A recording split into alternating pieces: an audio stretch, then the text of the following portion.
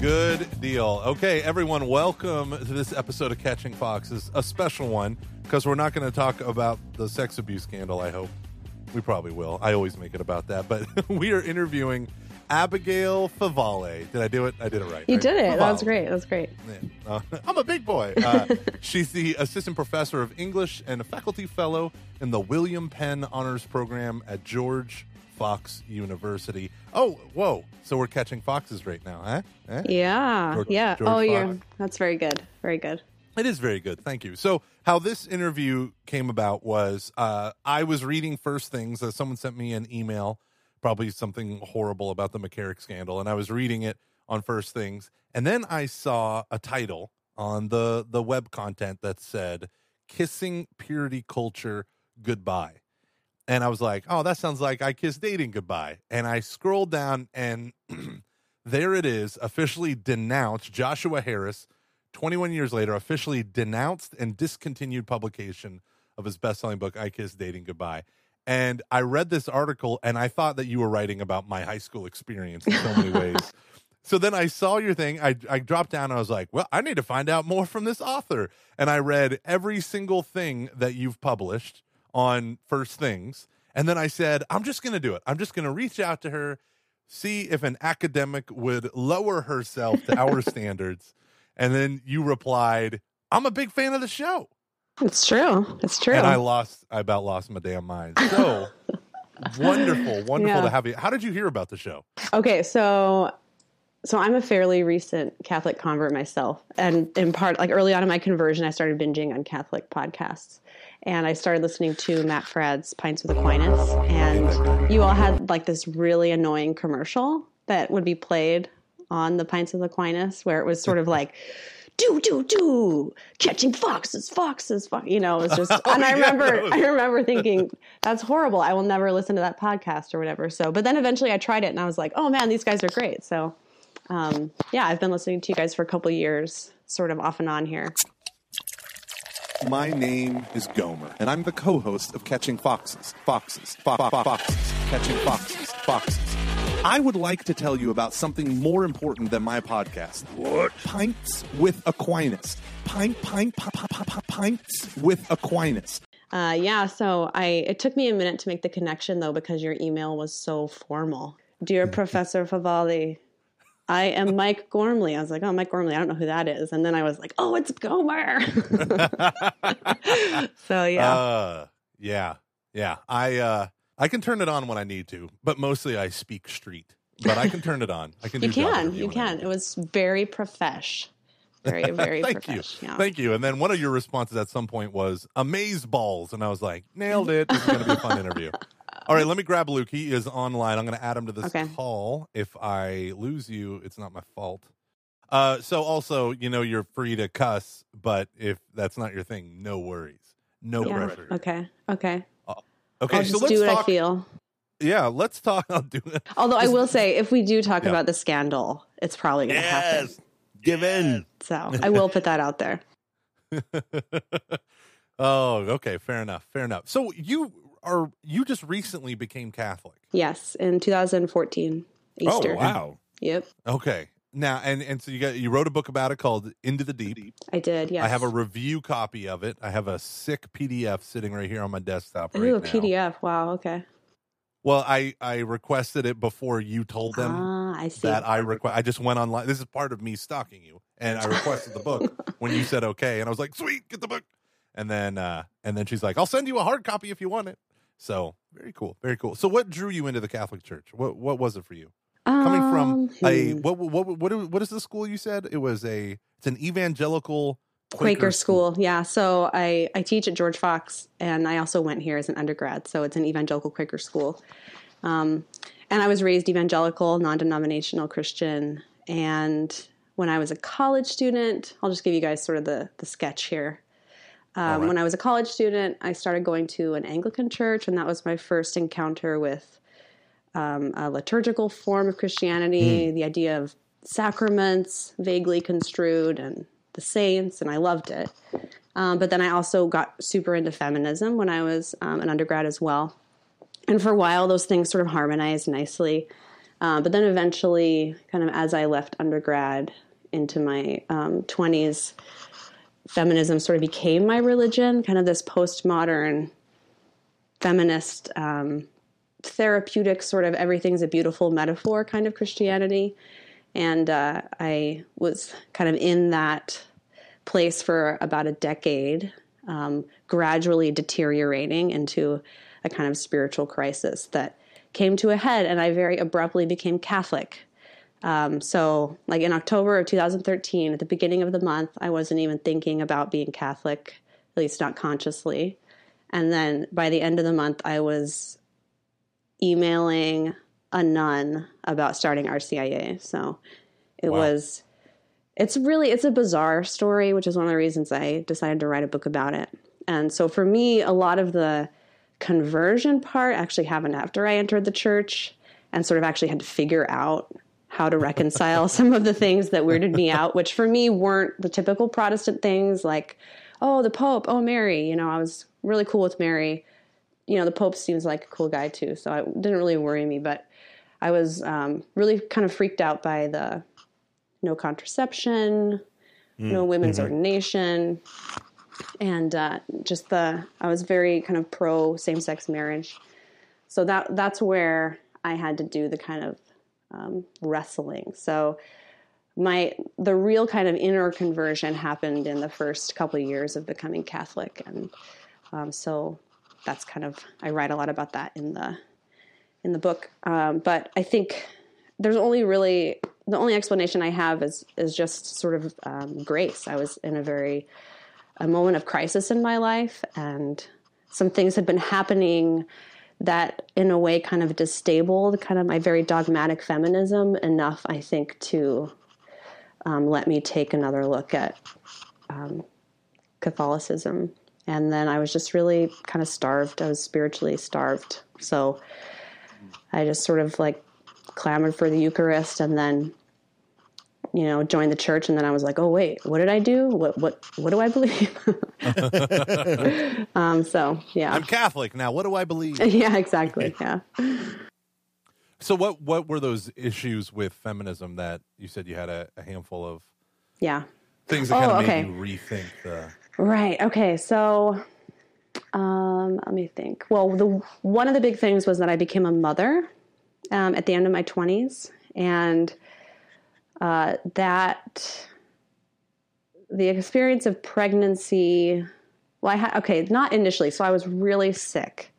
And this was on all the at the first trimester, and this was on all the like contraception mandate with the Affordable Care Act stuff was going down. So the news was full of, like Catholic priests, like telling women what to do with their lady parts or whatever, and feminist bloggers were, shaking their pitchforks on Twitter and stuff. So I was like, well, I was like, on Twitter. Yeah, they were knocking their arrows to fire at each other's faces on Twitter. And so I was watching this go down, like feeling super sick, and that really, like, I was like, oh, this is horrible. Like, reproductive rights are so important, And then when I was still in my first trimester, but about 12 weeks along, there was a cyst on the umbilical cord, so we had to have an ultrasound that was like an unscheduled ultrasound, because usually you get it like at the very beginning when you have like a little lima bean in there, like this like shaded shadow of a lima bean, right? And then you have your mid-pregnancy ultrasound where you can sort of see like, oh, look, there's an arm. Oh, there's like a ghoulish looking face that looks like a demon baby coming at you, that's sort of like, oh, yeah, don't print that one out. So this was sort of an unusual time to have an ultrasound. So the baby was small enough that I could see his whole body on the screen, but it was still so early on. I honestly thought, here I am, like a very educated woman. Like I know a lot. I've read a lot. I have a PhD, but I still had this thought that, in the first trimester, it's pretty much just this weird kind of like fish creature that's not really a person yet.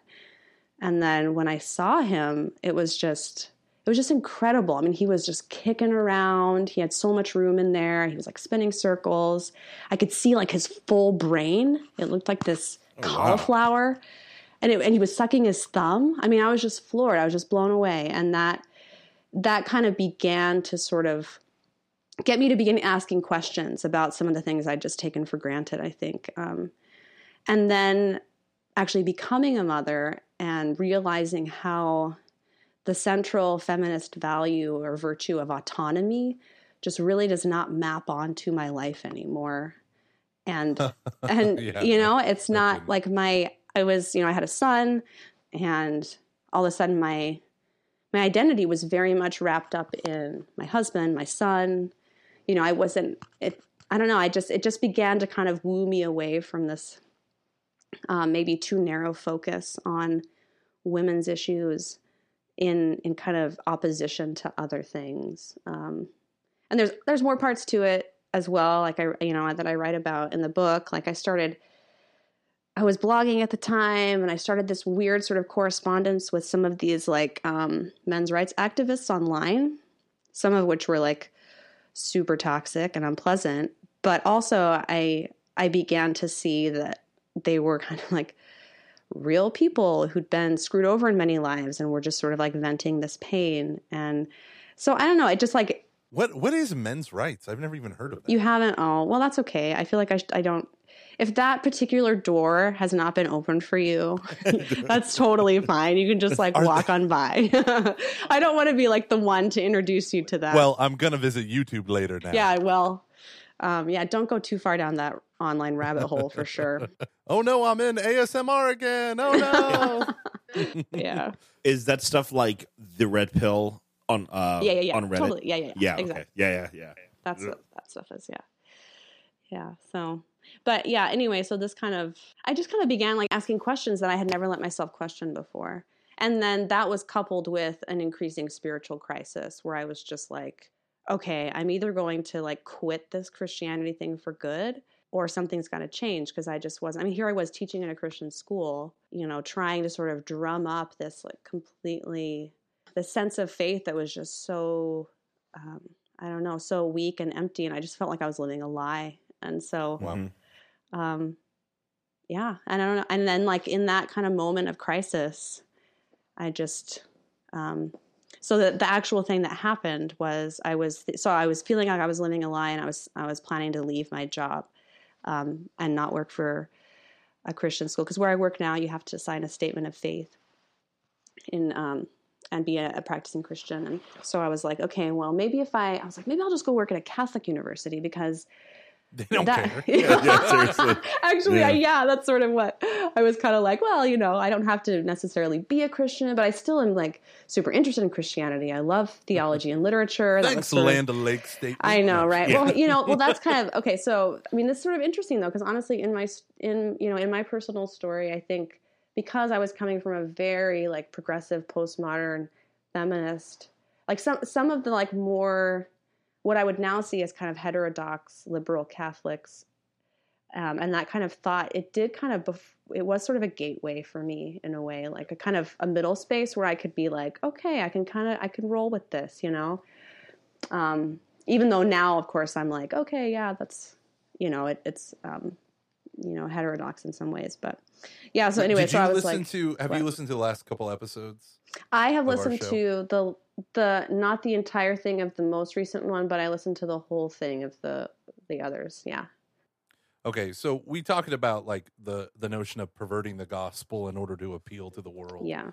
That was one of our episodes a little bit ago. And I feel like you kind of touched on it in an interesting way, because that's the point of like, I used to always ask myself, why do these people who are constantly trying to change everything the church teaches, why are they so concerned with being Catholic? Right. Like, did you ever wonder that? Like, why do they want, you know, the church to be pro-abortion and, you know, like all this stuff? It always confused me, but I feel like it was born out of like they love and appreciate their Catholic faith. Right. But at the same time, they're accommodating a worldview that's irreconcilable, and so they're trying to reconcile it. Yeah. Well, so just you calling them heterodox, like now I would see them as heterodox, but then they were a gateway. I was like, I think that's what they think they're trying to do. They're trying to build a gateway to their faith that they love and appreciate, but at the same time. Well, I mean, I don't think they would see me as a successful, like they you know, I think they would be like, oh shoot, she's one of those converts, you know, like, which is actually, I had some comments like that from folks who were, well-meaning Catholics, but who were like, okay, well, I'm glad you're becoming Catholic, but just don't become one of those converts, like one of the crazies that actually believe what the church teaches. Honestly, at first, when I first joined the church, I didn't think I would be, but I was coming in, it was still a very kind of denominational mindset where, like there's a bunch of different kinds of Christianity on offer. You find the one that works best for you. And then, you kind of, I still didn't have a Catholic mentality about it, so that kind of came later. Yeah. Was there one thing that kind of that's where things started to change, or is there one point you can kind of go, that's where things started to turn right a little bit, or is it more just it was all these tiny things that just kind of happened, and then all of a sudden you're like, oh wow, I've really changed in this, whatever. You mean so after I became Catholic and I and it's I think at times you can kind of point towards a moment where it goes, I didn't have a huge St. Paul moment, but there was this moment where I go, oh, that's where things started to change. And then there's also times where it's just wow, I've changed a lot. Mm-hmm. Yeah. Kind of a rear view mirror. Yeah. Yeah. So 10 days after I became Catholic, I got pregnant, which is such a cliche, right? It's I become Catholic and then immediately I get knocked up, right? And I was trying at the time to learn natural family planning while in this really difficult postpartum phase, which is not recommended. I'll put that out to your listening audience. Choose a better time to try to learn. But that's where I was. That's what I was trying to do. And so I was so pissed off. I was mad at, the church, whatever. I was thinking of these these men in their hats and their fancy shoes, they've never been lactating. How do they know how hard it is? And, and so it was, I didn't have this amazing, sort of conversion experience right away. I got pregnant and I was sort of this wasn't planned. I'd been trying really hard to follow all the rules and, but that ended up, of course, being perfect timing. It's been such a gift. And it was really a mercy for me, I think, in my life because because I was pregnant, it actually allowed me to just shelve that stuff, to just sort of be okay, you actually don't have to worry about getting pregnant because you are for the next 9 months. So it gave me time to actually sort of figure out why does the church teach what it teaches? Because I went to confession after, because I was mad, I was I gotta go, I gotta deal with this. So I went to go talk to my priest about it, who was a different priest than I currently have. And he actually was yeah, if your conscience tells you to use contraception, don't worry about it. And what was interesting was I was going in there expecting to be told no, you got to follow the church. And instead he was yeah, you don't really have to follow the church. But I didn't like that answer. I was no, there's something here, I've got to figure this out. And so then I was okay. And that's when I started doing a deep dive in reading about theology of the body, reading Humanae Vitae, and then really loving theology of the body. And then I tried to somehow reconcile theology of the body with my views about homosexuality. And when that didn't work, that was probably the most disorienting part of my conversion because my views on marriage were changing right as the Supreme Court decision came down. Oh, that's really interesting. Yeah. So I was oh no, now I can't be popular. Honestly, it did make me realize how much of what I had thought, and I'm speaking in my, myself here, how much what I had thought was sort of this noble altruism was really, it was, it did really feed my ego. I got a lot of social capital and kind of hits and applause, for standing on a soapbox about stuff. And so right when there was a really big soapbox I could have stood on, I was yeah, so that was really tough. But it was really when my daughter was born right at the beginning of Lent. And this was in 2015. So a year almost after I'd become Catholic. That Lent was when I kind of had this moment, I guess you would say, where I really thought like, okay, I actually want to give myself over to this. Like, I want this to be serious. I don't want to be just like this Sunday Christian, you know, where I go to mass on Sundays and it doesn't touch any other part of my life. And then that kind of, just that sort of shift in my heart, I guess, kind of became a cascade of things where I began to sort of practice my faith more intentionally, and then God also used that moment to just do a pretty remarkable kind of worldview transformation that I've never experienced anything like it, and it was really wonderful and incredibly hard, really disorienting. And it was disorienting for me, and I think it was really disorienting for everyone around me because they weren't able to even sort of see what was going on in my inner life. So it was just sort of like, oh, like there's this, progressive feminist professor, and then like, whoa, holy shit, now she's this like weird Roman Catholic and she seems really into it. Like, what's happening?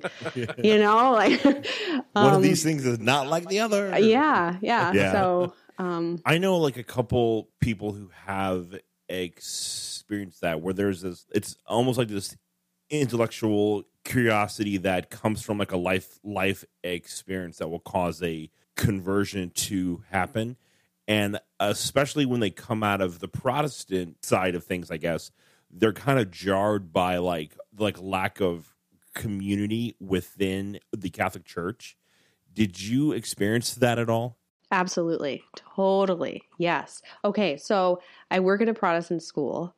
My husband isn't a Christian, or hasn't been. Well, that's a whole other story. But at the time, my husband was, not a Christian. No one in my family's ever been Catholic. My mom is now Catholic. She joined the church after I did a couple of years. But and I had very few Catholic friends. I had a couple here and there. I had a former student who converted while he was here and is now about to become a priest, who became very much kind of a mentor for me.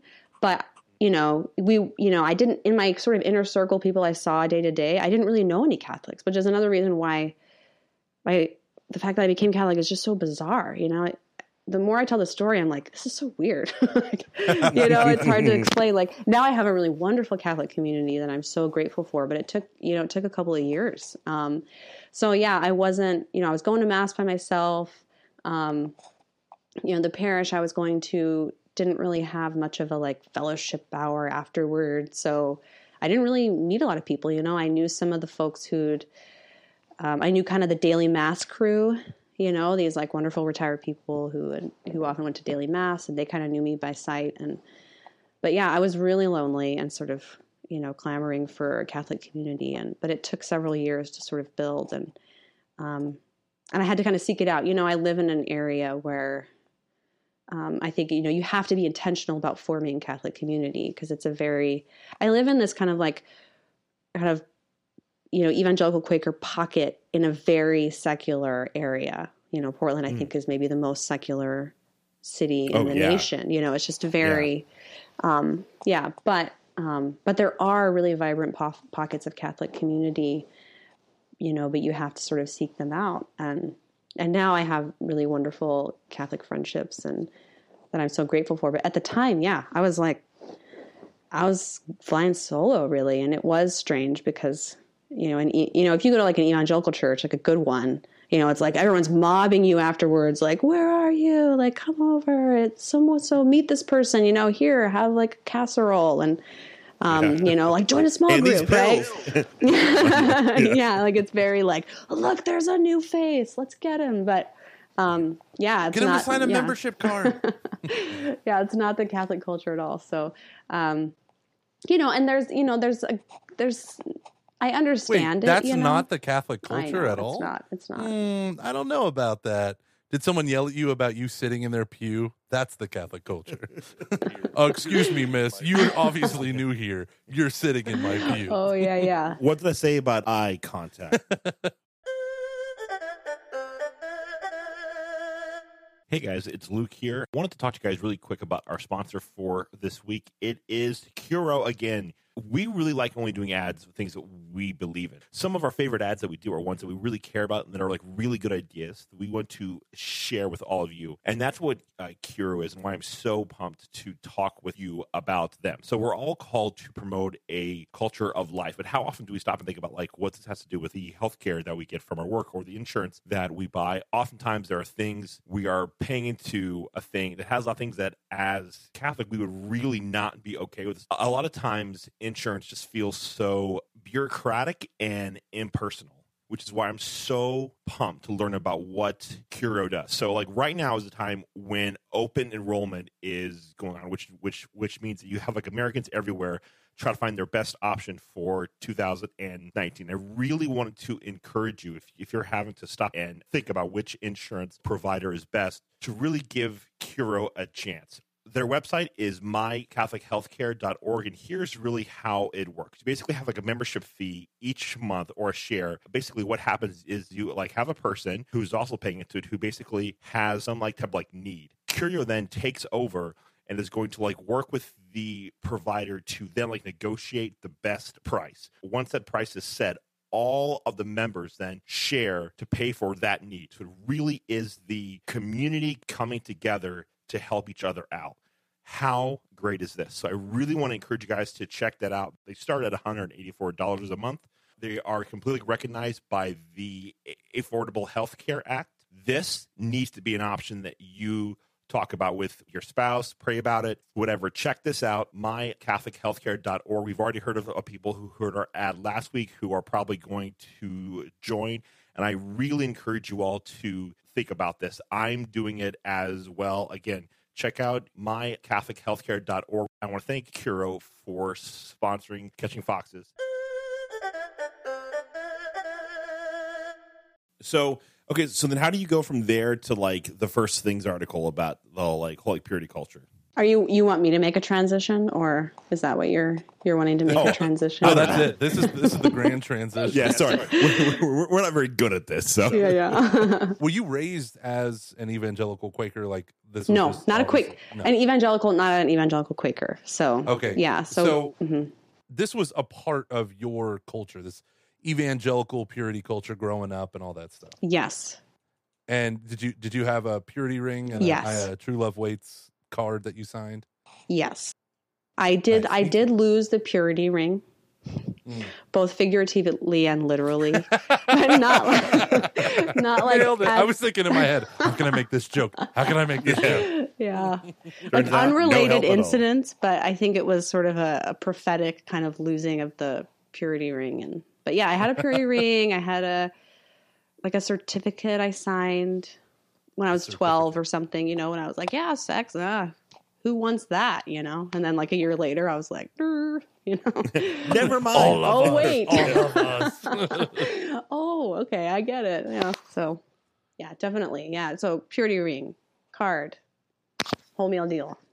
What would you call for those of us? Because I find that most Catholics have no clue what's going on in the evangelical world other than music and I don't know, like cool stage design. Other than that, Catholics are pretty clueless with that. What is purity culture? And I mean, purity culture is kind of, the term has emerged, I think, out of criticism of this sort of phenomenon. But basically, like it really sort of took off in the 90s, right? When I was, how old are you guys? I think we're like, I'm 36. 36. I'm 35. Yeah, I'm 35, right? Okay, yes, There you because the go. other day you dropped a JTT reference on a podcast, and I was like, okay, you have to be born in like a 2-year window for that to be relevant. So we got about the same age. Yeah. That was a deep dive there, but so yeah, in the 90s, I think the True Love Waits thing really kind of took off, and so yeah, and there are more kind of bizarre, kinds of purity culture. There's this thing called purity balls. This was never part. Yeah, you could just make a joke later, but let me finish my sentence. So that's purity awesome. balls, but I never experienced firsthand. But they're kind of like dances where girls come with their fathers and like pledge to their fathers. I don't know. It's I've heard of really those. bizarre Yeah, and weird. yeah. I pledge to you, Father, my virginity. Whoa, whoa, whoa. Can we edit the way this is being spoken? I'm feeling like a creeper and not like a good dad anymore. Yeah. So that's sort of a more bizarre example, I think. But yeah, I think that there's a lot of rhetoric there where you would hear kind of at youth group or, just I heard a lot of it just on campus in college, where you kind of, like, I remember once like being in a van with girls on my dorm floor, and one of them was talking like, oh, if like, just imagine yourself on your wedding day, you're wearing this beautiful white dress, and everyone's kind of like blissing out, sort of picturing this.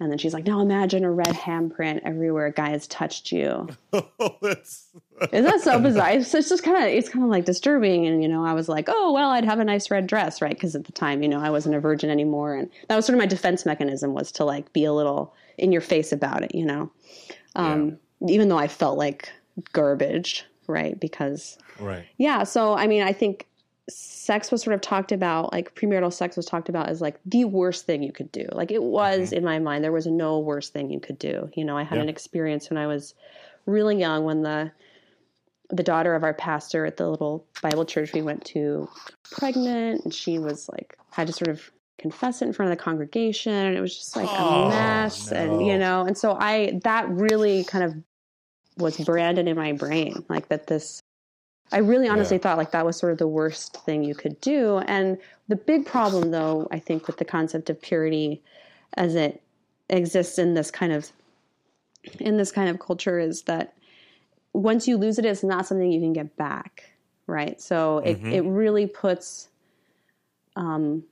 especially a girl or a woman's moral worth in her virginity. And once, there's like almost this total like ontological shift that happens. Like once you are no longer a virgin, you're this other kind of person, this other class entirely, whereas I think for guys, there was a lot of emphasis on like, but it tended to be talked about more like as a behavior, like don't stumble, like don't do this. Whereas for a girl who had sex, it was very much about like what you are, not what you do. That's interesting. So, I think one of the lines in your articles that I think really nailed it for me was when you said that purity and chastity and all that stuff, purity was this ideal that you were kind of born with, and you just had to maintain it.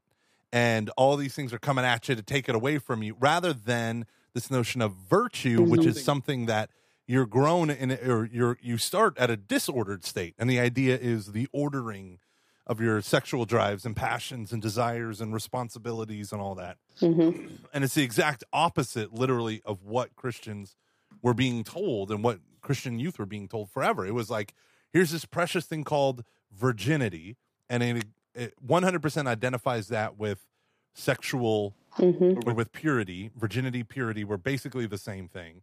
And don't you dare lose it. Right. Yeah. Yeah.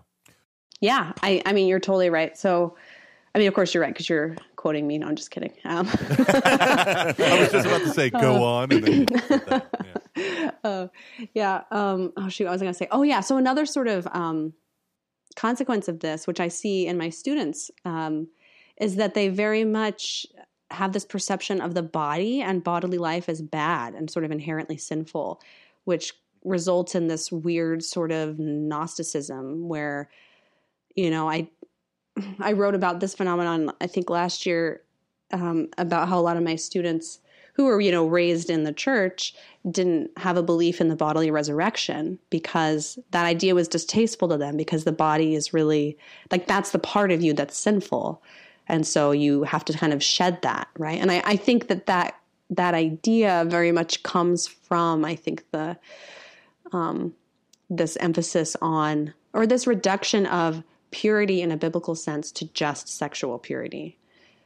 Because the Bible talks about purity, it's true, but in a much more holistic sense. And, purity has to do with the will, it has to do with all aspects of one life, not just sexuality, although it includes that. So, I think it's done a number on a lot of people. I have a hipster Protestant pastor buddy of mine who says that like one thing that he sees that is kind of a difference between the Catholic Church and the Protestant Church is that within the Protestant Church, you obviously have that lack of the magisterium, and within and with like in like Protestant culture, it's actually replaced by the book publishers and like Christian like music artists. Like they are the ones who kind of determine, here are the things we're going to talk about. Here's what's important right now. And it kind of, and like I like 2 feet entrenched in that world for a bit when I was in high school. And so I kind of like, when you start to talk about like what that was like, I'm like, that's right. And then I kind of thought back to like his comment about that, and it made me think like, did this all just like happen because people just wanted to like write books about it? And did that just like create this weird subculture of a fake fake understanding of what real purity actually is? Yeah, well, I do think that, I mean, that's really interesting. I think it's probably bigger than that though, because I think that in many ways it's a reaction against the sort of hypersexualization of our culture, sure. Especially during that time period. Exactly. Right. Like I think there was almost this kind of panic, like, what do we do? What do we tell our young people? Right. Like, how do we, like, clearly there's something kind of wrong here. We want them, not to have sex till they're married. So how can we like motivate them to do that? Not like in a sinister or like manipulative way necessarily, but, because that's something I try to sort of remember. I think, even though, this kind of stuff has caused me a lot of pain in my life, I'm also like, trying to remember that it in many ways it comes from like not horrible intentions, or just sort of a kind of a helplessness, I think, in kind of the face of the tide of where this stuff has gone, and I mean, I feel it now too as a parent, because I'm like, one of the things I worry about a lot is how can I possibly raise kids who will have a healthy view of sexuality, in this culture where you've kind of got these two extremes, right? And it's so hard to find kind of a healthy middle ground. And I'm hearing a lot more criticism of purity culture from within Christianity, but it's only been, honestly, for me in discovering Catholic theology of sexuality that I've found a compelling, positive vision of sexuality, not just one that's kind of repudiating things that are bad or exaggerated. I feel like there is, and we had a couple people on the show who kind of live this, the deconstruction, post-Christian, falling away from, and it's mostly evangelical Christianity kind of stuff. And you do hear criticism from that viewpoint, but their viewpoint is kind of you before you went into the Catholic Church. It's this, now I'm a progressive, they're kind of anything except, everything's okay except, a lack of consent. And then that's it. And I feel like having someone like yourself who's, and what's Nancy? Is it Piercy? Yeah, Nancy Piercy. Yeah, Love Thy Body. I thought that was so. After reading your article, I went out and I bought like everything I could that you recommended on Kindle, and then I never read it, but I own it. Yeah, and that's the first step. That's the Catching Fox's way. But that notion that I've always seen with my like friends who are non-Catholic Christians who are super into Scripture. And super, marriages or sex is for marriage. And they always understood that, but they didn't understand what sex was for. Right. Like they knew it was a thing that's done in marriage, but what is it for? And, the most positive that you would get were those people who would talk about the pleasure of sex and how it's just, the sign of love and all that. And the Catholic side, I don't know. It always seemed to me like there was an understanding of like in the Protestant world, it was very strongly abstinence. And at least in the Catholic world, for those who knew their faith, read the catechism, abstinence was a part of this thing called chastity. And if you just read the few articles on the virtue of chastity, like they're really excellent articles. Talks about laws of growth that sometimes all too often involve fall and sin and all this stuff. But that's how you grow, right? That's how where instead I think these kind of two presentations, this abstinence is just saying no until you're ready to say yes, and all this stuff. It left you almost deifying the sexual act, giving it the doing exactly what the world was doing, but with religious garb, which is you are now exalting sex, but you're just saying, yeah, but it's so sacred, we need to keep it within marriage. Whereas the secular world was exalting sex, saying, now do it all the time because it's so awesome. High five. Right. Oh yeah, I think that's totally true. So it's fundamentally rules based, right? And so you also hear this kind of language where, at all these sort of like youth group gatherings, or, when I was an undergraduate, we would always have like the sex speaker, right around Valentine's Day would come in and be like, don't do it, but then after you're married, it's amazing. Do it all the time. Right. So you get this kind of message of, whatever you have to do, don't ever have sex. Sex is bad. Sex is scary. It'll mess you up. You'll become like this lollipop everyone's been sucking on, or one of these, sort of weird little illustrations they would use. And then all of a sudden it's like, but once you're married, then all bets are off. Yeah, suddenly. So, I've talked to, I've talked to friends who've grown up in this sort of tradition who have then really struggled in their married sexual life because they just have this sense of like deep shame about sexuality that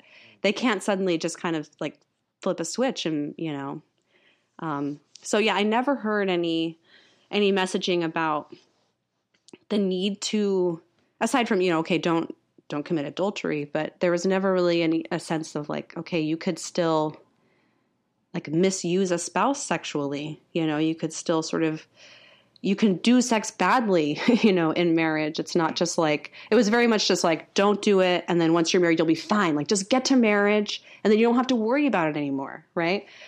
And so that also sets up these really unrealistic expectations, like, that you're going to get married and just sort of get laid whenever you want, which I think can also be sort of frustrating for people who, get married and realize, oh, shoot, I'm married to a human being that has different desires than I do, or sometimes is sick, and I don't just get to like have sex whenever. I still have to exercise a sense of, discipline and continence. And so the framework for chastity, because it's a virtue that everyone is called to, and then the particularities of that are related to your state in life, but everyone is called to live chastely, right? That's another benefit, I think, for that model rather than the purity model, because purity is just about getting to marriage and then the conversation's over. How do you, I would say, like, talking to youth ministers today, we got a lot of youth ministers that listen to our show.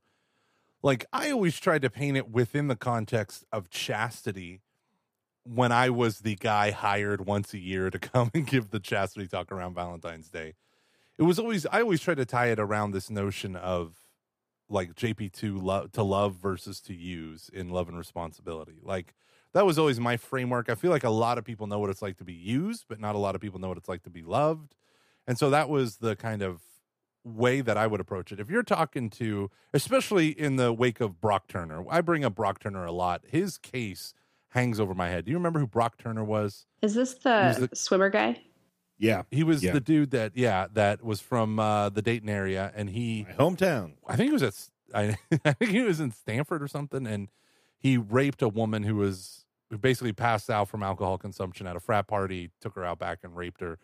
And the argument was, come on, judge, my son made a mistake. Don't throw away his whole life for these, 9 minutes of a mistake. Right. And you have, so here's a couple things that like feminism has pointed out to me, how so often there's like a state of fear that women live in that I don't experience. I never walk to my car late at night with my keys between my fingers, ready to jab someone in the neck.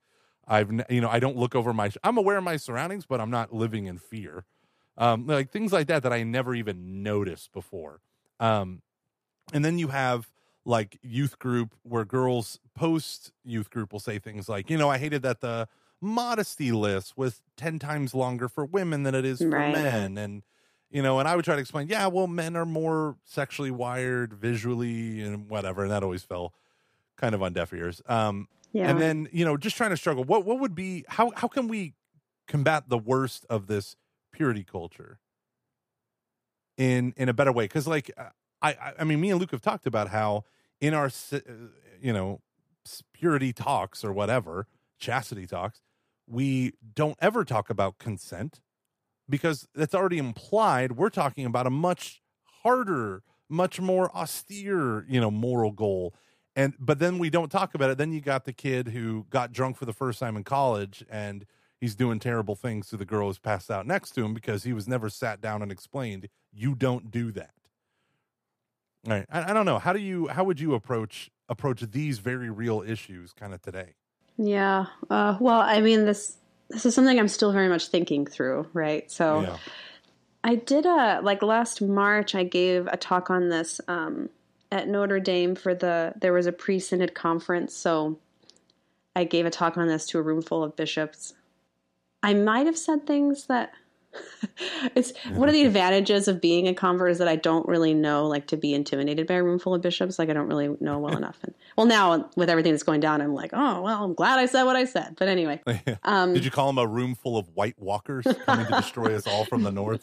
I did not. No, I did not have all the info. So, but so the way I sort of set it up in that talk was, I think it might be helpful to talk in terms of paradigms. Like, okay, here are sort of the stories on offer right now, what you're being told about sex. Here's kind of the maybe consumerist paradigm, right? Which I think is sort of the hookup culture, the like what you're describing, where the only kind of the only sort of line between good sex and bad sex is consent.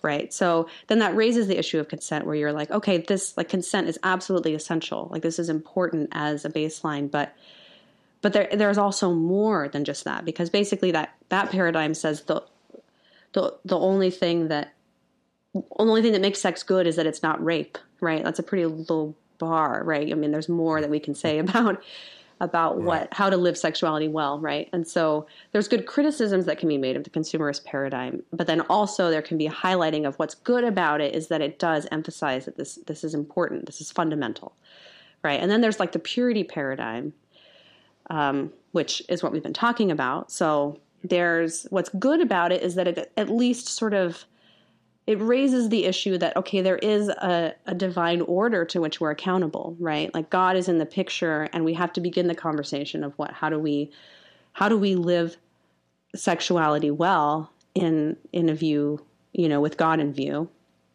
But then it's ultimately not a good model for the reasons we've been describing. It's sort of legalistic, it's rule-based. It leads to this like damaged goods phenomenon. It has a fundamentally, I think, unchristian view of purity and grace. So, and then I think the Catholic paradigm is, I called it like an incarnational paradigm because you have one thing you've described, that you have the person in view, right? So drawing on that kind of personalist norm that you see in John Paul's work, where you're always thinking about the other person as a full human being, right? And so you're not just thinking about your own needs and your own desires, but also like, how can I affirm sort of the dignity and personhood of the other? But then I also think that the Catholic paradigm alone really, honestly, holds true the connection between sex and life, right? Because I think that has to be central. I think we have been taught to forget about our own fertility and the connection between sex and life, because that connection's been severed in our imaginations. So I think it's really important, because the more I think we're led to kind of contemplate how, sex is the means of the transmission of human existence, that adds a kind of responsibility and weight to it that's important, right? So how do you live out sexuality when you think about personhood, when you think about life, out of a respect for the life that may come from a sexual encounter, and also love in the sense of self-gift, because, one of the nice things about the kind of theology of the body model is that, because the body is the person, the body expresses the person, you can't have sort of depersonalized sex, right? You can't just sort of like let someone use your body, you know, or you can't just use someone's body, like you're using a person. And so I think drawing that out into the picture and why that I think just because those things make the Christian teaching about sex and why it belongs where it does make sense, you know? I mean, you can take it or leave it. It's up to people to decide not to live that way. But at least there's a connection between, you know, it's not just an arbitrary rule that Christianity has taught, you know, for 2 millennia that sex belongs in the context of marriage. But it's because of its connection to life and personhood and self-gift, right? So I don't know. I mean, it's tough, but I think it's, you know, I think that's the kind of, it's like this holistic paradigm, you know, and seeing a person not just as this like autonomous speck in the world, but as part of an interconnected whole, right? As part of a cosmic order, then that I think begins to sort of draw this alternative picture that I think is really, honestly, it's beautiful, you know, and I think it calls us to something higher, you know, it calls us to sort of living at a higher pitch when it comes to sexuality. And I do think young people are hungry for that. You know, I think they're hungry for meaning and purpose and heroic virtue, I guess. But also, you know, and also like, hey, if you mess up, you know, or whatever, like, that's okay. You know, like what matters is who you are now and what you're doing today, right? Okay, so you had sex with your boyfriend last year. That doesn't matter. What matters is who you are right now, right? Like you can still choose to live chastely, you know, right now. It's not like you lost your one chance, right? You're just sort of in this other class now. I really do think that's the most dangerous thing of it all. I was just about to say that. It departs from grace and mercy and forgiveness, and it just kind of... And healing. Yeah, we know that there are things that cannot be undone, right?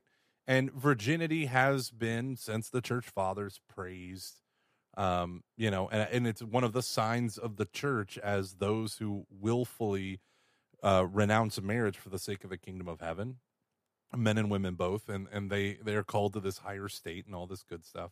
But at the same time, when you're dealing with high school students or college students in a hyper promiscuous culture, right, and your response is to make them feel like shit so that they don't, like, it's such a fear-based approach. It's like, oh my God, don't lose your virginity. Don't lose your virginity. Oh, you lost your virginity. Oh, you shouldn't have done that. Now, you know, like, but it's so fear-based. Like, how do parents, like, I can understand a father or a mother afraid of a sexually active teenager.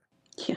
But to then build an entire paradigm around this, like a standard that not even they could keep up, you know, and to hide grace. The only way people, teenagers that I've seen, like, right, obviously are very well educated in the church's teaching on sex and sexuality from an early age, that they've, like, when they're kind of going through puberty, they've heard these things and in a good way, the Catholic way, right, and kind of embraced them.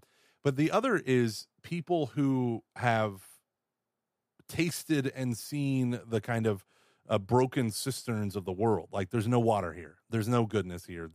I've done all the things that the world says this will make me happy. It was consensual the whole way down, and it's left me even more empty. Those are the people that I see actually have the better chance of staying chaste after that, you know, that conversion, because they've seen the bottom of the pit. But if you kind of paint it in this, like, don't you dare lose it. Oh, you lost it. Oh God. Then it's almost like, well, I guess I have to stay down here, you know? Yes. Well, and that's a huge problem. And so that's sort of what happened to me, right? Because once you've lost it, well, there's no real sort of incentive to not just doing it more, right? Because, you know, if you're getting told that you are sort of damaged goods and there's nothing you can do to kind of reclaim that or to be made whole again, then, like I lost a lot of respect for myself. And that's when I actually really began to, I think, I don't know, like act out in more sort of problematic ways sexually, because I felt a sense of my own worthlessness.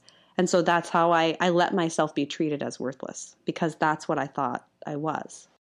I got a couple more questions about, I don't know, like in terms of Catholicism today, I feel like our biggest obstacles are gay marriage, transgender rights, and the rise of feminism, insofar as they directly challenge the Catholic notion of sexual morality, which is itself a symbol of, the goodness and dignity of the human person, the destiny towards which we're called, the bridal relationship between Christ and the church. Like, these are no small issues. Right. Even though I think it can be like, I don't know. I feel like, okay. So I feel like the more I study transgenderism, because I'm trying to understand it and how it all of a sudden in like 2 years became the most important thing on the face of the earth, and how everyone is talking about it constantly as if it's the majority of the population. Then I read an article at Brown University that Brown University took off there. It was a published research article, a sociology paper, and they took it off their webpage after being, it's a publicly available journal article, meticulously researched by a woman who is pro-choice, feminist, all this stuff. But she was exploring how why is it that teenagers today are reporting as trans so quickly, and so many. And she essentially located it down in America, and she essentially located it to whether or not there is someone who's gay or someone experiences homosexual desires along the, whatever spectrum there, or there's someone who's a trans, self-identified as trans within their community, and they're active on Tumblr. Like, she identified as like Tumblr and maybe Instagram and a couple others, but it was mostly Tumblr. That it's like all the wrong information is out there. And then you just have this explosion. Like, you start off one year with one kid in a group of 10 who identifies as trans. And then by the end of like 2 years, you'll have like 4 or 5 out of 10 people identifying the same thing. And she went to explore it, and she realized this is not a phenomena of, gender dysphoria. This is just straight up social pressure and manipulation and things like that, and misinformation. And she was ripped apart, and they took down her article and essentially tried to delete it, but the power of the internet. And so, like, I'm trying to struggle with all this stuff. Like, how do we present the Catholic faith in an age like this? This is something the Roman Empire, they had widespread homosexual activity. They had no problem with people engaging in homosexual acts. But for them, marriage was between one man and one woman, and it was for procreation, the furthering of your estate or whatever it is. And it just amazes me that our culture is so far beyond that. That this has to be, I feel like, the ground where the church loses, like in Canada, they're already restricting speech and all that stuff. I don't know. I don't even know how to address these issues at a wider, other than, I know how to talk about what I believe, but I don't know how to build a bridge, as it were, to those who just straight up reject it. I think there's a sense in which if someone is really like a full on ideologue, there's probably no bridge building to be done.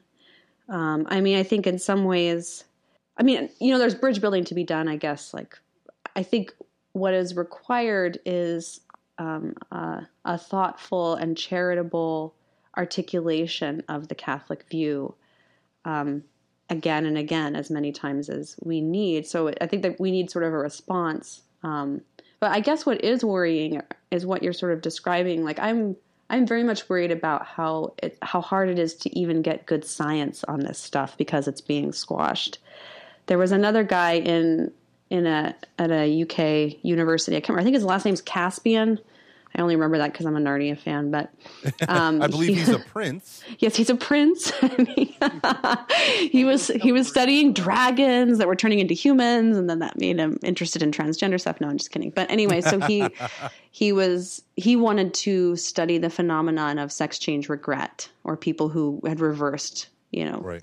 sex change, and so his research was approved a few years ago, but then he realized he had to sort of like slightly reconfigure it because there was kind of a category of folks he was missing. And so he kind of changed it and then reapplied. And this time it was rejected, basically just because it's sort of politically, now it's not, you're not supposed to do that kind of research, which I think is just, it's really bad, right? I mean, if there's anything we need good science on, it's this stuff, because it's like, clearly there are people who are in distress, right? And then the kinds of treatment that they're being offered, that should be rigorously studied in terms of its effectiveness, just as in any other kind of, medical or psychological kind of clinical treatments would be. So, I'm worried about that. In Canada who ran a gender dysphoria clinic, and he has never once,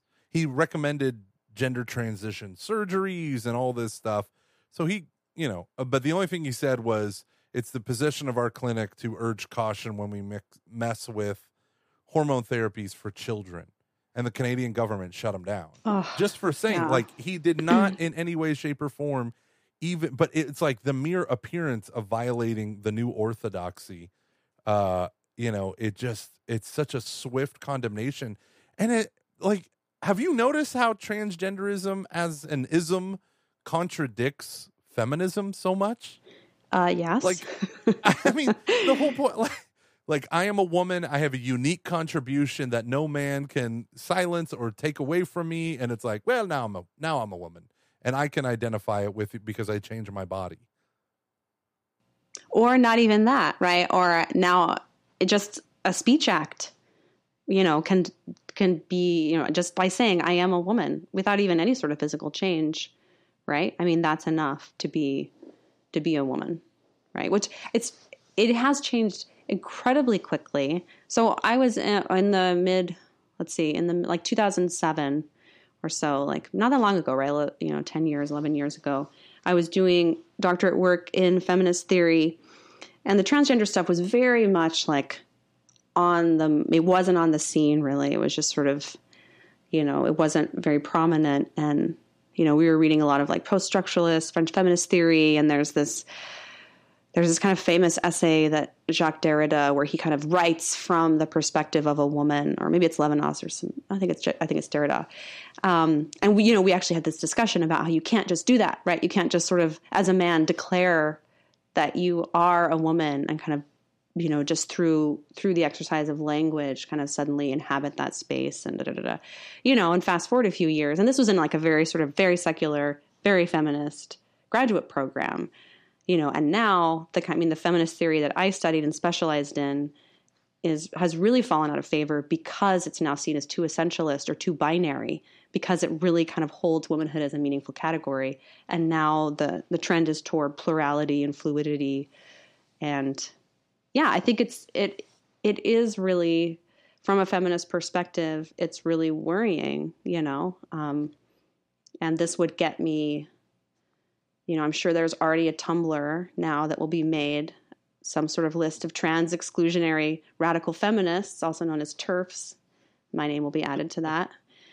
Because you can't sort of say that. You can't say like, yeah, okay, like a person with a dick is not a woman. Like, I'm sorry. That's just, you can't just, a woman isn't just a sort of subjective experience. Like, there's an objective reality to embodiment, right? And that's the thing, right? That's the thing that everyone wants to deny. So, right, they're just words. You're assigned a sex at birth. When I've heard people say that forever in this, or not forever, last year, whatever, on this debate. And then hearing like, oh no, by saying you're assigned, meaning the doctor assigns you a sex, but that's not what you are. Right. That's like, what? Right. Well, there's a lot of kind of absurd philosophical inconsistencies about that stuff too, right? So I hear, I had some students a couple of years ago where they were using that language, and I was like, okay, so let me get this straight. Like, so sexual orientation is innate. And they were like, yes, absolutely. You're born gay if you're gay, whatever.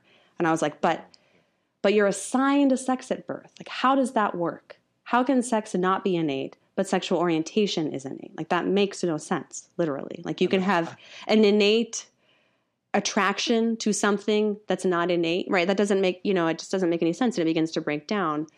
So there, What was their response? No, they were just sort of like, they didn't really have a response. Yeah, I was listening to a guy on Joe Rogan talk about, no, Derrida, remember what he talked about, and like male and female are just social constructs, and Joe Rogan's like, no, like it's what we call, like, fine, like part of it is, but it's what we call those who are born with a dick versus those who aren't. Like, there's a thing that's tied to the body. Like, are we just getting rid of biology? And he's like, there's no such thing as biology. That's just invented. That also is a social construct. And he goes, but a dick is real, right? Like, I'm not just making stuff up. Right. Well, but I mean, like, that is the only result, though, of a culture. Well, like, sorry, I mean, this is a very complicated issue, obviously, but I feel like one part of this is that, like, this is the result of 200 to 300 years of, like, thought of that, like, man can conquer anything.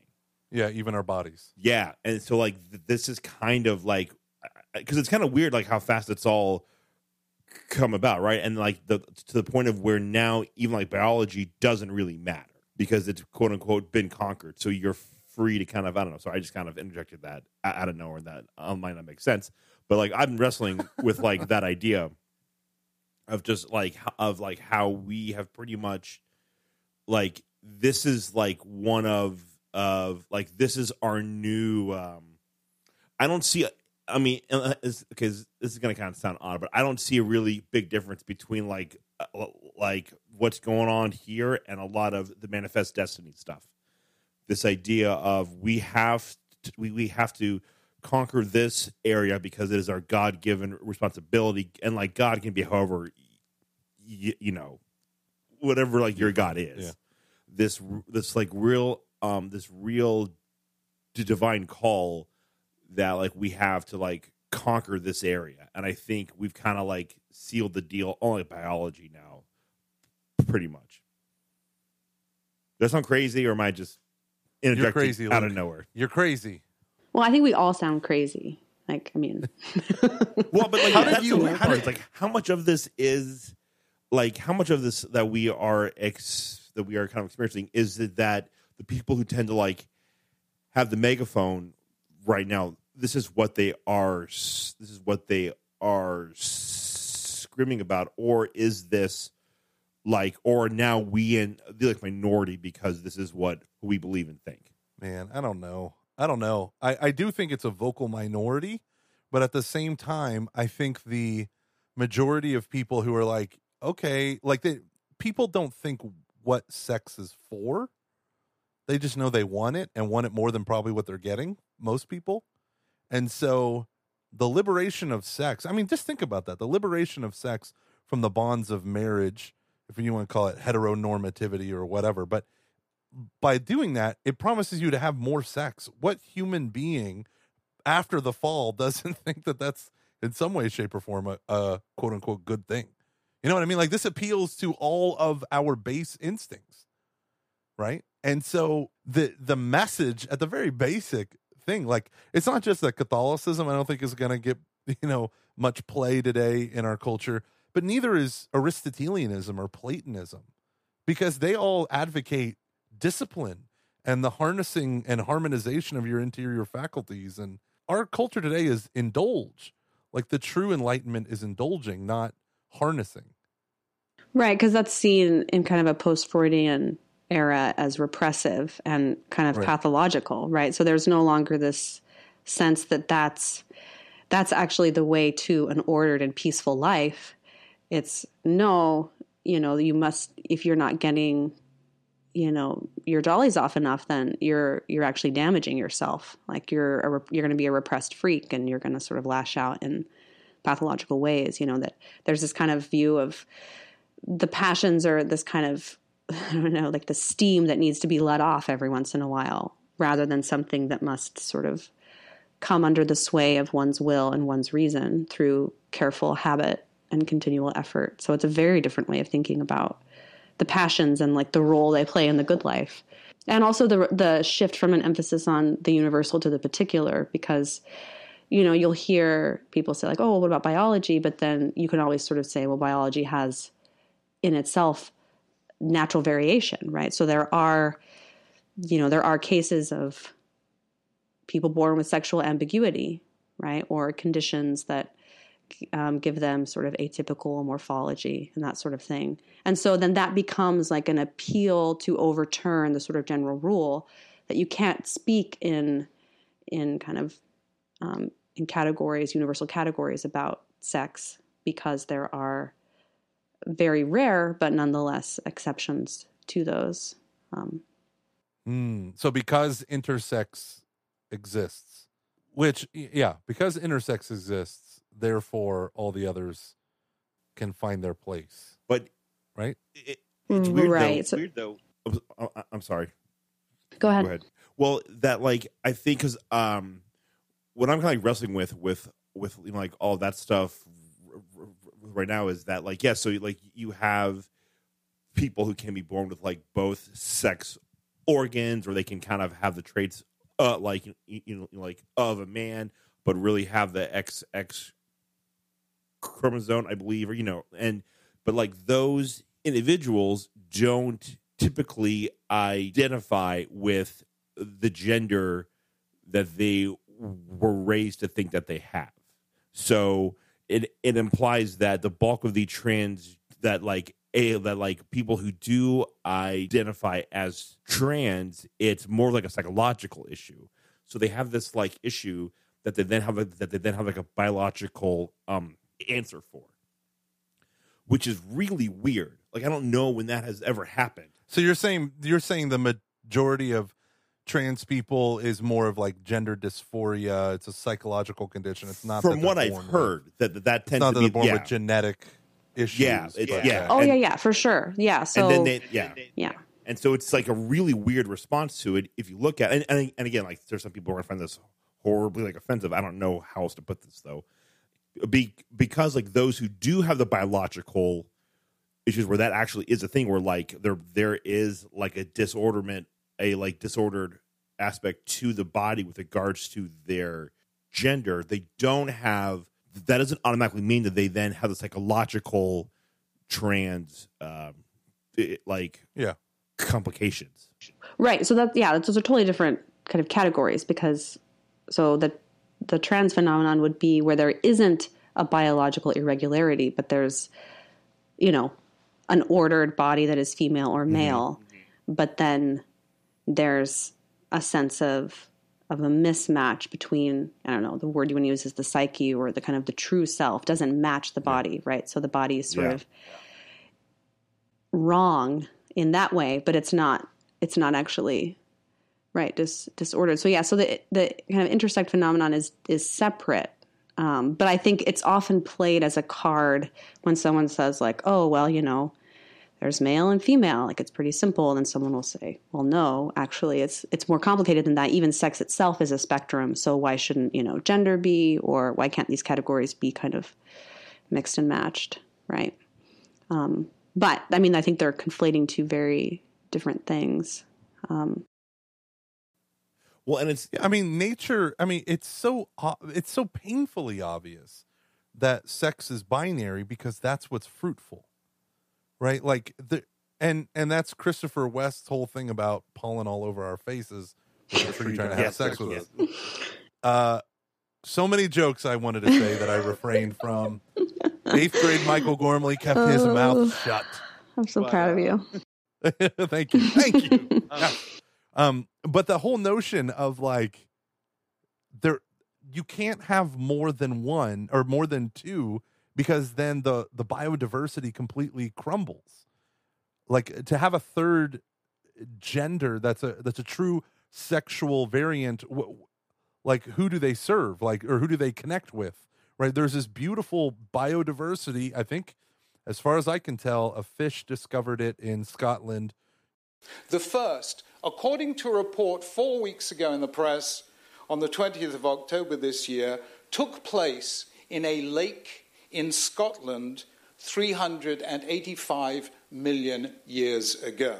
It was then, according to this new discovery, that two fish came together to perform the first instance of sexual reproduction known to science. It is now official. Sex was invented in Scotland.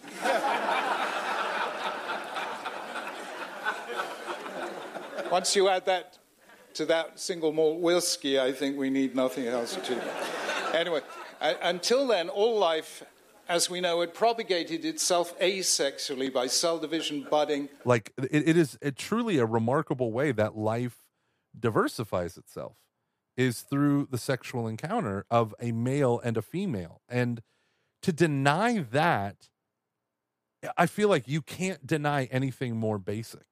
You're denying the very body that you have, and you're demanding that everyone else, through legal pressure, agree with the denial of the body. Like, this is Descartes on acid. Exactly. This Yep. Yes. Yeah. This is Yeah. Gnosticism couldn't even have dreamed of this. Yeah, I do. You know, this is very much an objectification of the body and instrumentalization of the body as this sort of neutral material tool that can be sort of shaped and wielded totally according to one's will, right? There's no sort of givenness to the body to which we are accountable or that we are asked to sort of live in harmony with. Let me change modes a little bit. So depressing. Yeah, I know, right? Well, it's so confusing and so frustrating because you feel like the rules are changing every other day. The rules of language, the rules of human speech, like it's just all changing all the time. Now, I want to go back and talk a little bit about feminism, if you don't mind. If that's all right. That's Sure. all right. I was actually talking to Luke. Just kidding. So what you were mentioning, like the type of gender theory that you were taught. What type of gender theory was that? You know, you hear of like first wave feminism, second wave, third wave. Could you kind of break down a little bit of that? Yeah. Okay. So, well, when I was in graduate school, I was studying like postmodern, post-structuralist feminist theory. So specifically Luce Irigaray, who's a French philosopher. And so she was, began sort of writing in the 70s and 80s. So she would have been, she's not a second wave feminist, but that's the era. So first wave feminists are, sort of in the early 20th century, primarily concerned with getting women the right to vote. So with the suffrage movement, and it grew out of the temperance movement because women were very active in that. And they sort of realized they can kind of politically organize effectively. And so then they sought the vote. And then there was kind of this period of sort of dormancy. And then the second wave hit in the beginning of the 1970s, late 1960s. And that was focused a lot more on reproductive rights, especially. That's when I think that abortion became very much the kind of primary platform of feminism. And so there were different sort of, it took on a different kind of tone and focus. And then you kind of have third wave feminism, which comes a generation or so later. And that tends to be more focused on like multiculturalism and intersectionality theory. You begin to see more sort of gender theory and queer theory coming out of that, where there's more of an emphasis on kind of gender fluidity or the choice of women to sort of choose whatever kind of life they wanted to live. Whereas second wave feminism tended to be much more kind of a rejection against domesticity. You have like the feminine mystique and these kind of feminist books being written about being free from the domestic sphere and really kind of having equality with men in sort of the professional sphere. And so I was studying French feminist theory, which the theorist I was working with most, she's interesting because she takes sexual difference very seriously. And her basic argument is that humanity has always been sort of thought of, even though we have this underlying two-ness to humanity, right? There's the woman and there's the man.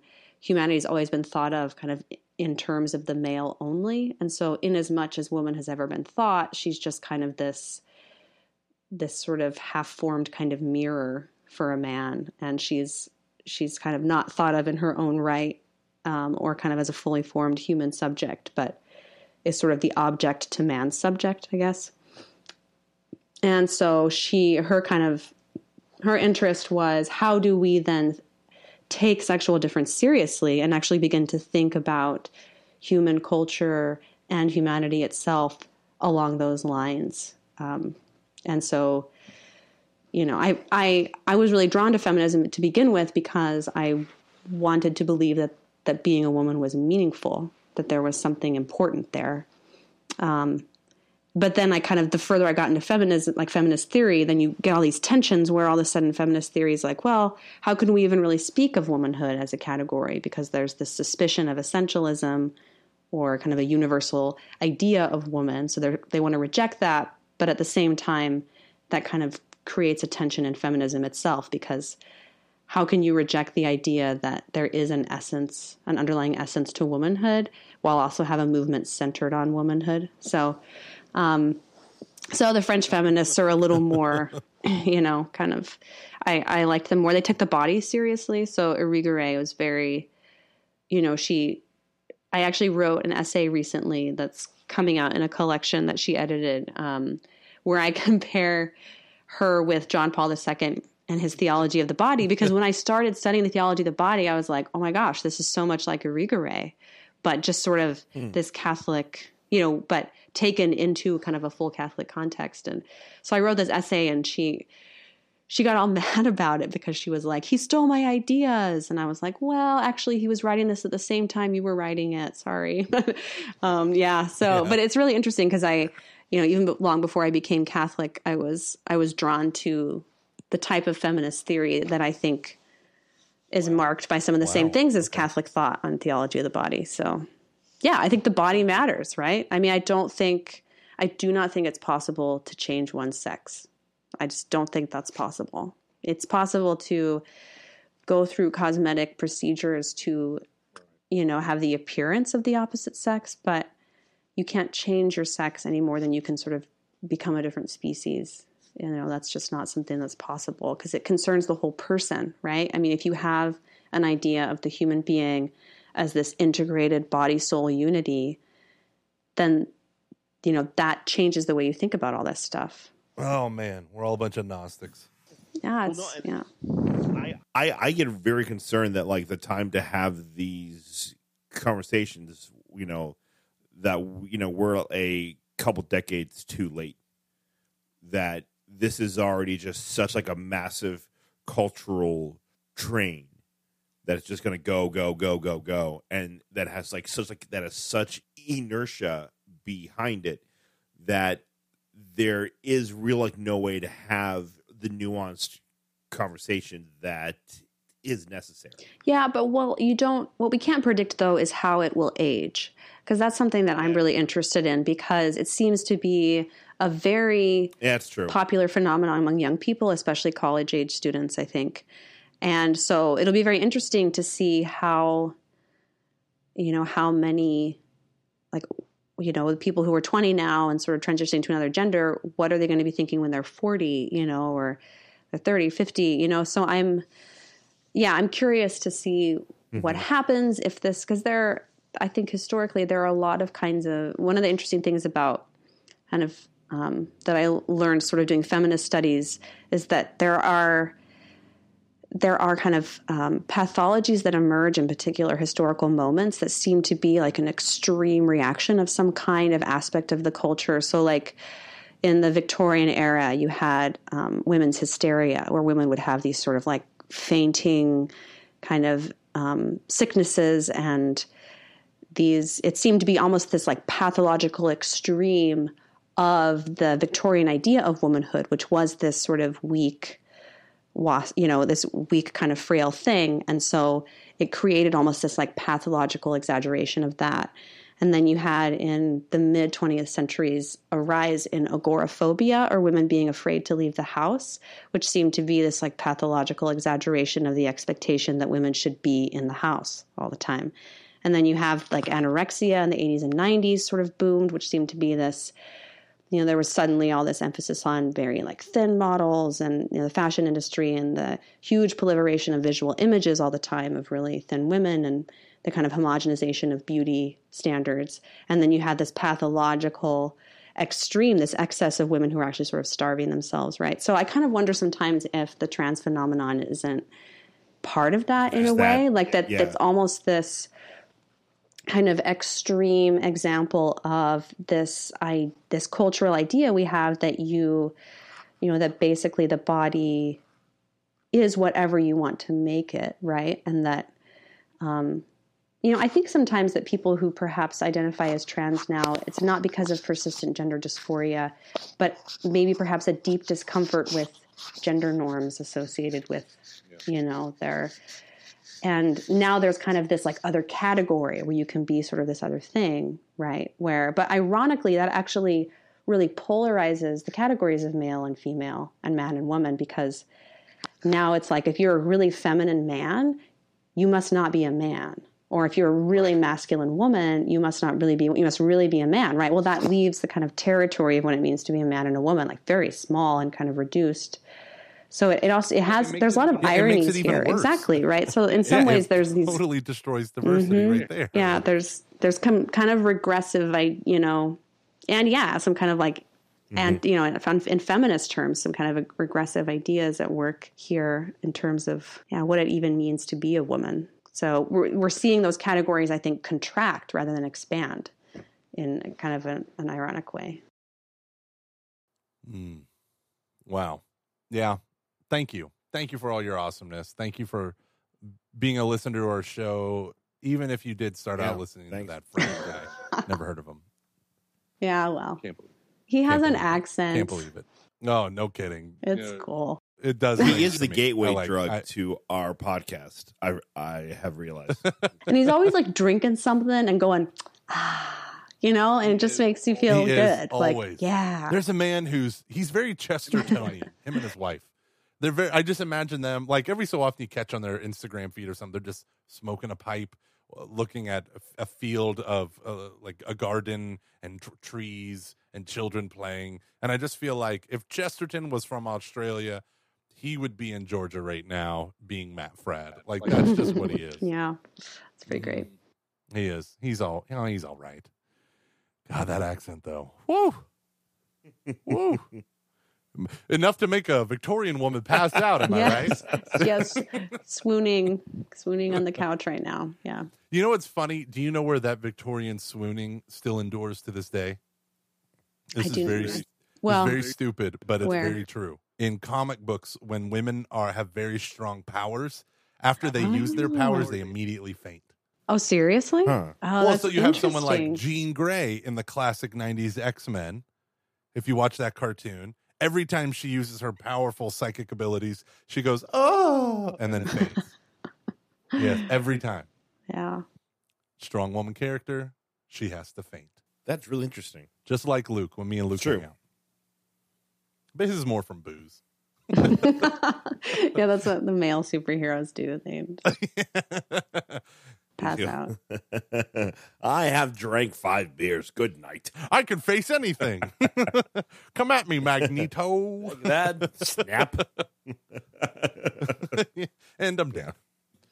Man, so you lowered yourself, a fellow of the William Penn Honors Program. Well, actually, I'm actually the director now, so that's... You're the director. Even worse. I know, yeah. Oh, wow.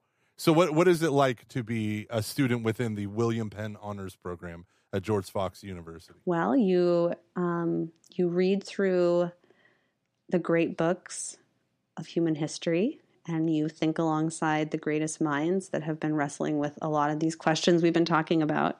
What is a human being? What is the body? What is the body's relationship to the soul? What is a good life? And you read the greats over 4 years while you also just major in whatever you want. So you get this amazing, rich liberal arts foundation that complements pretty much any field of study. So it's a really wonderful opportunity, and it's been amazing to teach in it, especially in this time of my life, because it's been so wonderful to be a new Catholic and reading through the great books and getting this kind of second education. And yeah, it's been wonderful. What are the great books in the Middle Ages? Oh, I'm teaching the Middle Ages right now. So we're doing, let's see. Okay, so we did like Pseudo-Dionysus, Boethius, the Quran, Beowulf, St. Hildegard's visions. We're doing the Divine Comedy right now. We did some Aquinas, of course, Bonaventure, Maimonides, Al-Ghazali, Bernard of Clairvaux, Abelard and Heloise. Oh, Abelard and Heloise have got to be the craziest. They are quite. They're quite a pair, I have to say. How can you go through this stuff if you're an adult and don't have time? Because I would love to like read these books, and I'm just like, I don't have like the time to do that. It's a lot. Like, how can you do like? It's almost like it has to be your full. Yeah, like job. You got to get a job. Any where ideas? They pay you to I do would it. love to. It's just, I would be all ears. Well, you can use self-discipline to read. Okay, what if you don't have that? Strike one. I've been listening actually to Dante's Purgatory at night while I fall asleep on LibriVox. Oh, nice. Because LibriVox, has. Mm-hmm. So that's one way to do it, is actually just to do an audiobook, because especially the classics are often in public domain, and so you can get free. Nice. Yeah. And sometimes, some readers are better than others. So you got to find someone who doesn't have like a really grating Midwestern accent that's just sort of attacking What are you your ears. talking about? Those Midwest, what I found is like the hardest part is that, so like, I can find the time to like read these books, but it's more like the step after, like, okay, so then like, how do I process this on my own? Where You could talk about it on a podcast. yeah, I don't want to do that. I do that enough. You could do a book group. I've thought about that, but isn't that weird? No. No, book groups are I just awesome. don't want to be How awkward. dare Like, you. hey, everyone, let's come and like read these books. No, all right, I'll go back home. Yeah, you're not going to read either. Yeah, me too. Let's all stop lying to ourselves and just go see a Marvel movie. So I'm just about done with the Meditations by Marcus Aurelius, I believe. Right? Yeah. Yeah. So Yeah, you're doing and it I'm right like, now. I want to talk about this. Anyone? No. All right. Well, see you later. And I'm such like, I've honestly like thought about other like chat boards. Oh my, am I a baby boomer? Are there like subreddits or different things like that I could go to? But I know that I just want to process this out loud, and I'm like, maybe I just need to start. Yeah, Luke, it's called Tumblr. Tumblr. Your handle will be Lonely Classics Wannabe, and then you just. Oh no! I mean, I do feel your pain, because it's in the discussion that the richness comes out for sure, which is why this is why I love teaching this program. That's so fantastic. Yeah. That is fantastic. you just gotta find I gotta find some friends, and so the meditations, that's easy. It's short. Like there's some of these. Say Athanasius on the Incarnation. That's one of my favorites. It's really short. You could just get together some people, want to read it, and then you could talk about it together. Just gotta find your people. Sure. Where's your tribe, Luke? Find your tribe. They're just way too exhausting. I do think there's a thing to like going back to the classics and how they tie into like Balthasar's idea of having to relearn what it means to be Christian. Just because with the whole past few hundred years, things have been like kind of like blown to hell, and having to so like what does it mean to be a Christian right now? Like what does it act? What does that actually look like? I think a lot of the classics they really have the opportunity to really chew on that question. Anywho, I could talk to you forever. Thank you so much. Yeah, this is really great. Yeah. This was a lot of fun, and hopefully I can have this published by Friday and edited and published by Friday. That's the goal. Okay. That's the goal. Cool. Awesome. Yeah. Thank you so much for coming on again. This was wonderful. Thank you. This is oh man, I haven't said your name yet. I got to channel my inner Italian. This is Abigail Favale. Yeah, that's good. Bam. She's the assistant professor of English and director of the William Penn Honors Program at George Fox University. Take that, bio presented at firstthings.com that I copied and pasted that from. But they need to update that. Yeah. Director. Yeah, that's true. They do. Nice. And I want to thank you for coming on and talking about basically every single thing having to do with women or sex. Yeah. Well, and I have lots of other thoughts on it too. So if you ever need me on again, I'm happy to chat. This has been fun. Yeah. Maybe we'll roll a B-side episode on like Christian feminism or something like that. Good. Yeah. I think that could be cool. I think that could be really cool. Alrighty, where can people find you if they want to learn more about you and read your stuff? We'll have, of course, links to your First Things articles. I already have them ready. Okay. Ready to rock and roll in the show notes of our show. But I don't know, are you super active on Twitter or where can people find you? I will never be on Twitter again. I'm not super active. You cannot find me on Twitter. Good for you. I am on Facebook. So you can find me on Facebook or by email. You can just by the George Fox website. You can email me directly. So, I'm findable. And yeah, that's it. Awesome. No There you social go. media really. So, And your book, when is your book going to be published? When is that coming out? When can people get a hold of it? it is out. So it just came out. Yeah. So it's available on Amazon or directly from the publisher, I think at a slightly reduced price. If you're in the Portland area, I'm doing a book launch on December 9th in Newburgh at Chapters. So there'll be discounted volumes Newburgh? there. Yeah, the Berg. What? So, yeah, Into the Deep, an unlikely Catholic conversion. very unlikely, yes. Very, very unlikely. Nice. Yeah. Well, thank you so much for Thank you. coming on our show. Thank you. It's been an honor. Yeah, awesome. Yes, absolutely. You can find me at the Luke. Or no, you can find Luke. You can find you can find us online. Me ignoring you on Twitter at Le Evangelist and Luke at the Luke the screaming about the U.S. men's soccer team. Oh, they're horrible. They are horrible. All right. Check out mycatholichealthcare.org. I want to thank Curo for sponsoring Catching Foxes.